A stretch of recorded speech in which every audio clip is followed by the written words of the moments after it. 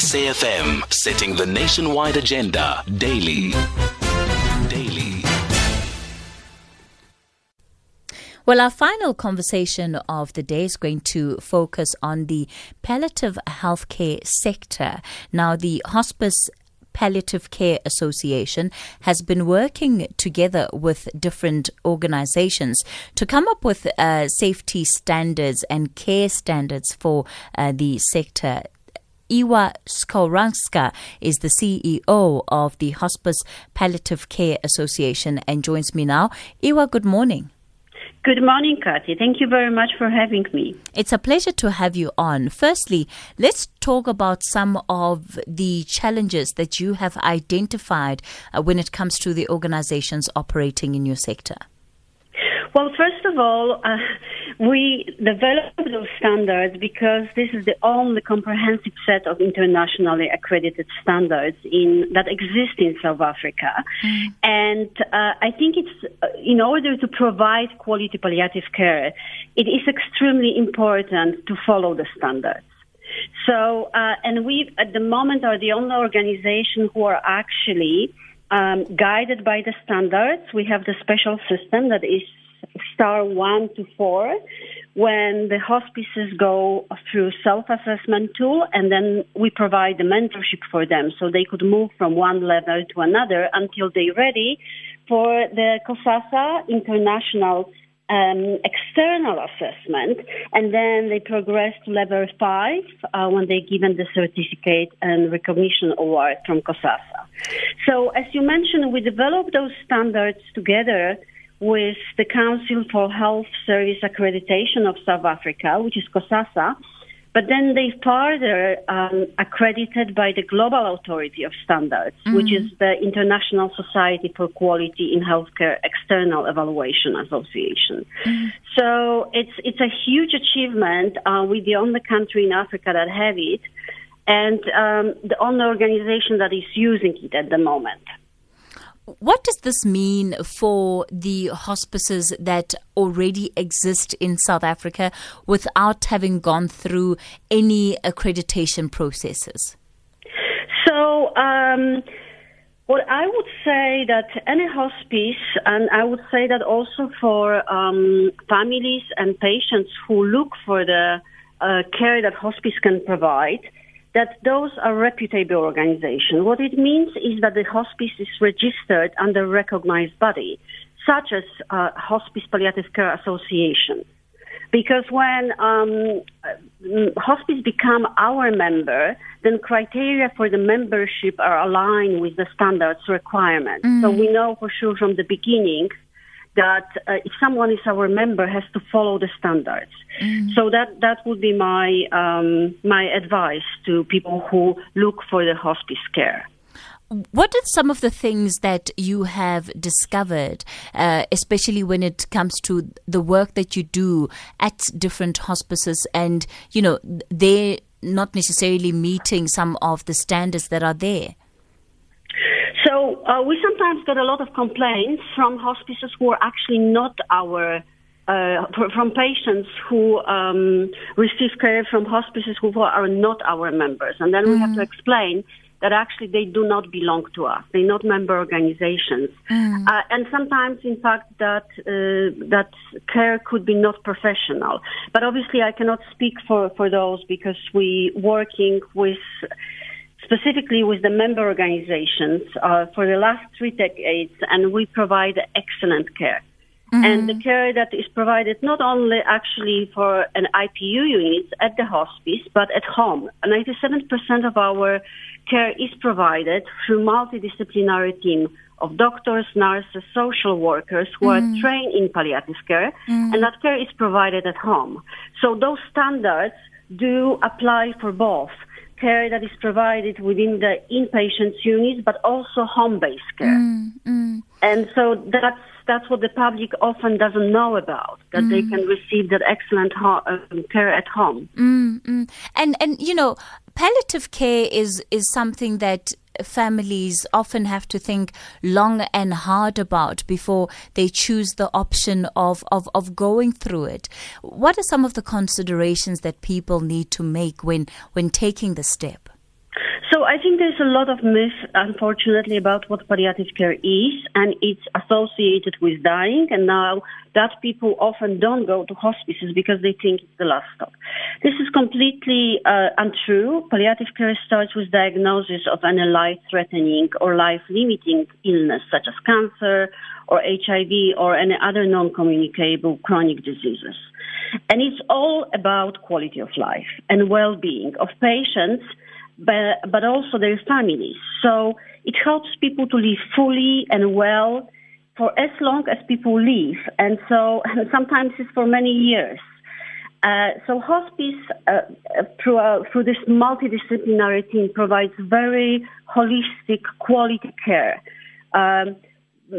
starting from clinical care, like relief from symptoms such as pain, but also psychosocial care, spiritual care, and bereavement care. And again, it's for patients and the family. So that's why it's so holistic and so important. Oftentimes, people feel bad, families feel bad for wanting to take their loved ones into a hospice for care. They feel that, they're abandoning them and that they should rather be taking care of them at home. At which point do you advise families to consider taking on palliative care? So they don't have to take that decision themselves. They can just come to us and talk to us, and we will come and evaluate patients at home. And often, as I say, we provide that care at home, so the patient doesn't have to be in the hospice. Only when there is conditions that we cannot provide at home, which is sometimes at the end of life, but sometimes not, then the patient has to come to IPU units. But the whole idea is that patient is provided with all this care at home. And so people should actually go to the hospice as soon as someone has this life-threatening illness at the very beginning and talk to us, because then we design the plan, and they might be surprised that actually all that care can be provided at home. And it sounds to me that there are different ways in which families can be working together with hospices just to provide the best care possible to whoever the patient might be. Absolutely, and I think those other components other than clinical that we provide, which is psychosocial, spiritual, and bereavement.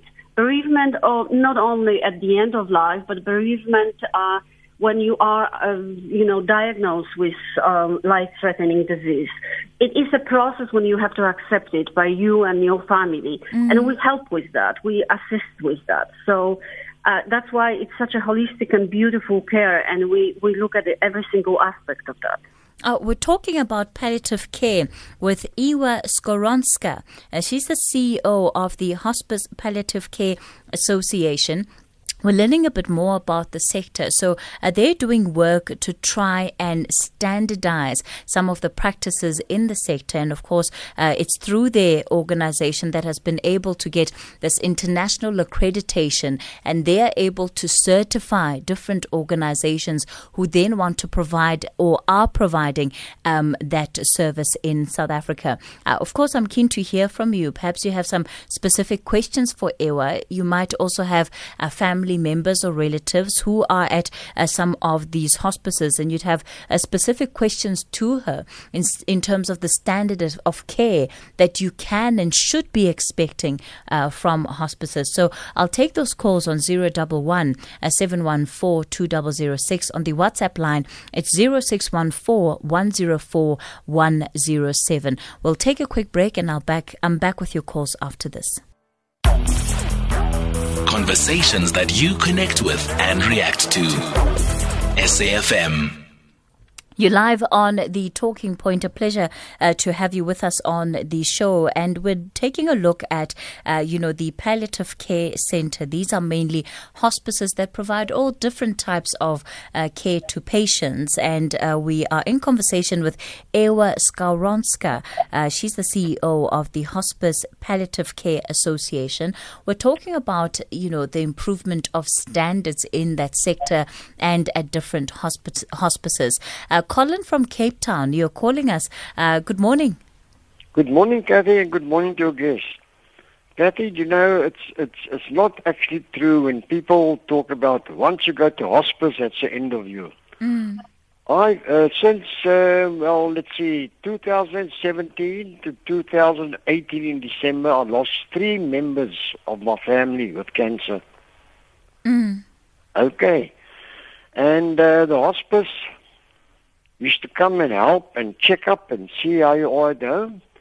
And when they see the pressure is a bit too much for the husband or the wife that's looking after the patient at home, they even took the patient in for a week to give a bit of breathing space to whoever's looking after the patient at home.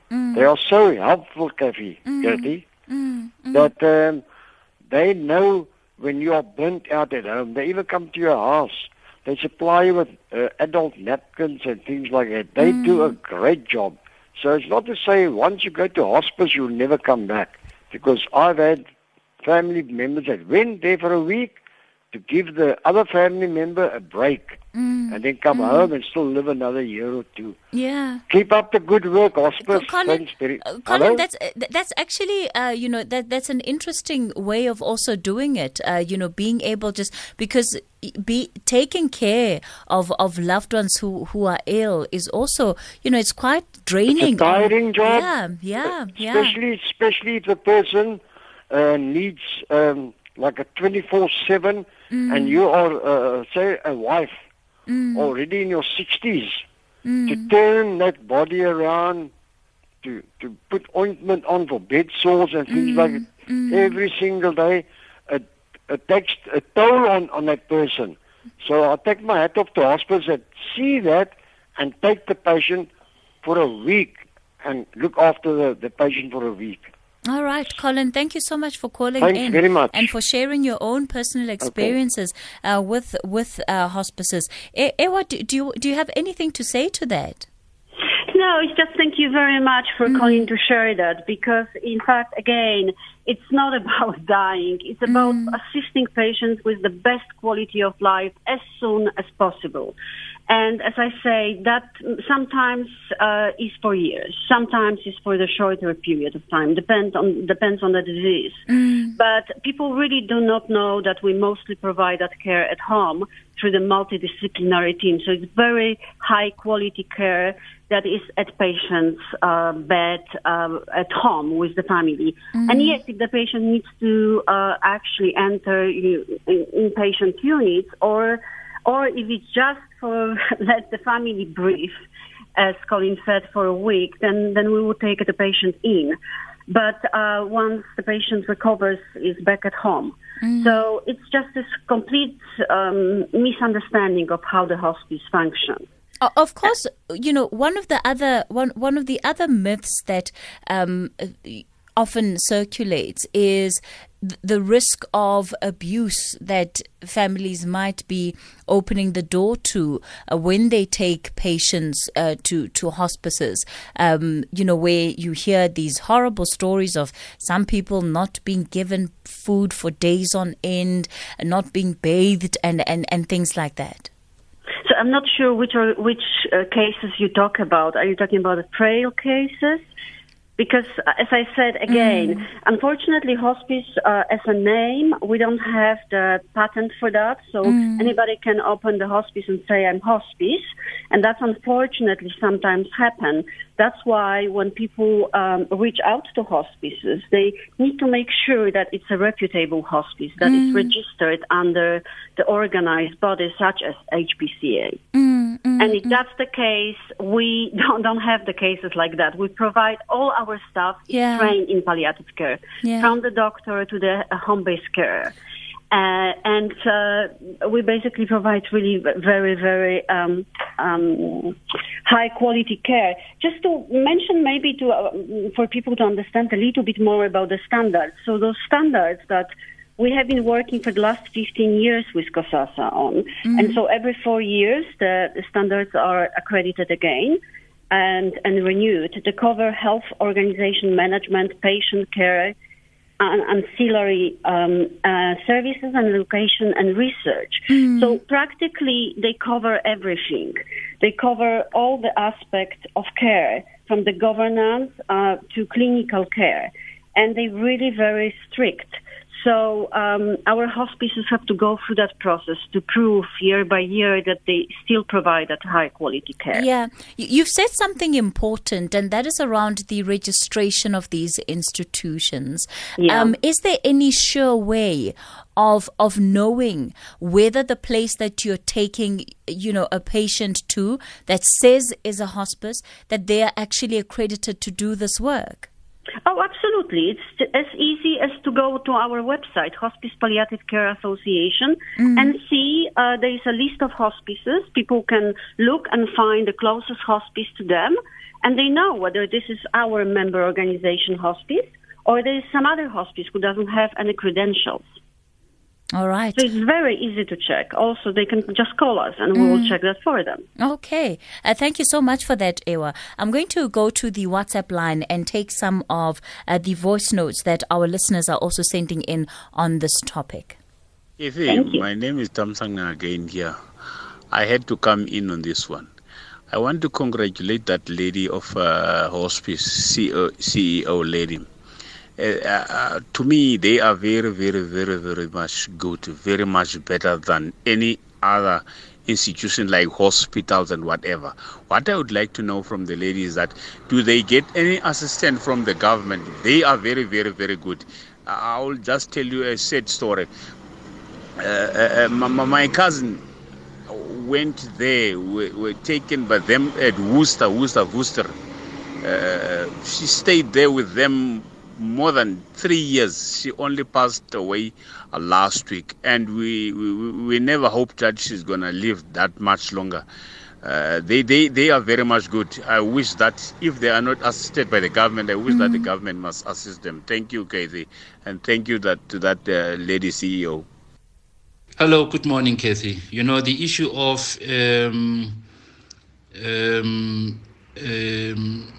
hospice is such a painful one. I've actually lost 2 of my family members.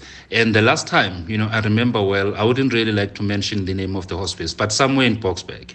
It was so painful, to see my sister, dying through cancer in such a horrific, painful manner, where we had to go and actually try and look after her almost on a daily basis. And to our surprise, we heard that the nurses were saying that she was smelling so bad, they couldn't actually go into her room, the room where she was allocated. And it was sad, and when she passed on, you could see that, they were not really, there was no remorse, there was nothing happening. So, I'm just saying that, the issue of hospices, I think, is something that needs to be looked into. Thank you so much, Kathy Mbongeni. Thank you. Bye. Johannesburg. Yeah. Mbongeni, thank you so much for that voice note. And that's precisely why we're having this conversation, to try and raise the level of awareness so that we as the public also know what kind of questions we should be asking when we're considering these institutions of care for our loved ones. I'll get a response from Ewa after this. I'll also take a couple more of the voice notes that you're sharing with us. #SAFM Talking Point. Well, thanks for staying with us on the Talking Point and also just sharing some of the stories and experiences that you've had with hospices in this country. And I think just also touching on some of the issues that you've also experienced when engaging with these organizations. Ewa, I'm going to bring you back into the conversation. I don't know, do you have any comments to some of the things that our listeners were saying? Sure. So first, I would like to comment on the first question of the gentleman that was asking whether the government is supporting hospices. So some of the hospices are supported by a local DOH, but unfortunately very few. I have to say that in South Africa, we do have actually a national policy and framework on palliative care that have been introduced in 2018. But unfortunately, until now, we don't see the implementation of this policy. And the answer from ministry is that this is because lack of funding. And so that's a very sad story because we do have policy already in place. It's just not implemented. So that's the answer for that. The second thing I wanted to say, which is related to the topic, is that hospice does not discriminate. We do provide care for everybody, whether that someone can pay for that, contribute something to that care, or cannot pay anything. So we have some private patients from medical aids, very few, but majority of our patients actually are patients who receive care for free. And so our door is open to everybody, and I think that people need to know about it. And it is fundamental mission and vision of the organization, always been like that, and that is not going to change. Regarding the bad experience that the gentleman had, I can't say anything because I don't even know if that is our hospice. As I say, there are organizations who are called hospice and provide horrible care, and there are a lot of scams actually going on, that people go from door to door and basically collect the money based on the fact that they're coming from the hospice South Africa. And we try to really work with the police and others to stop that, but it has been going on for quite a while. So we never go door to door, ask for money. If someone wants to donate, and can donate through our website. But as I say, I don't know which hospice he was particularly talking about, and unfortunately there are some who gives the bad reputation and are not our member organizations. Are there specific questions that, we should be asking when we're considering palliative care to the hospices that perhaps that we've shortlisted as options? No, so I think, as I said, all our hospices, the ones that are members of Hospice Palliative Care Association, they all have to, all are hospices of the high quality standards. They have to follow the standards, they have to have staff that is trained, and they have to have the multidisciplinary team. So it's not only a nurse, but it's a doctor, a nurse, a social worker, a counselor, spiritual counselor, and then home-based care. So if you choose the hospice that is within our organization, you can be sure that you will be provided with high-quality care. Ewa, let me thank you so much for coming on to the show and for really helping us raise so much awareness around the issue of palliative care.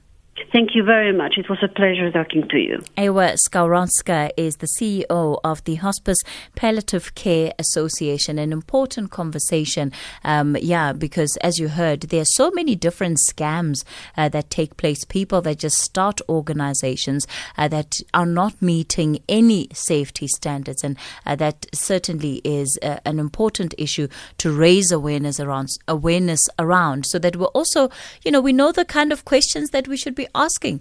We know what we should be looking out for. So just listening to what Ewa has said, the number of people that need to be in place, to take care of patients, that in itself already, is enough for us to ask different questions, especially if we're in a position where we have to consider some of the palliative care options that are available.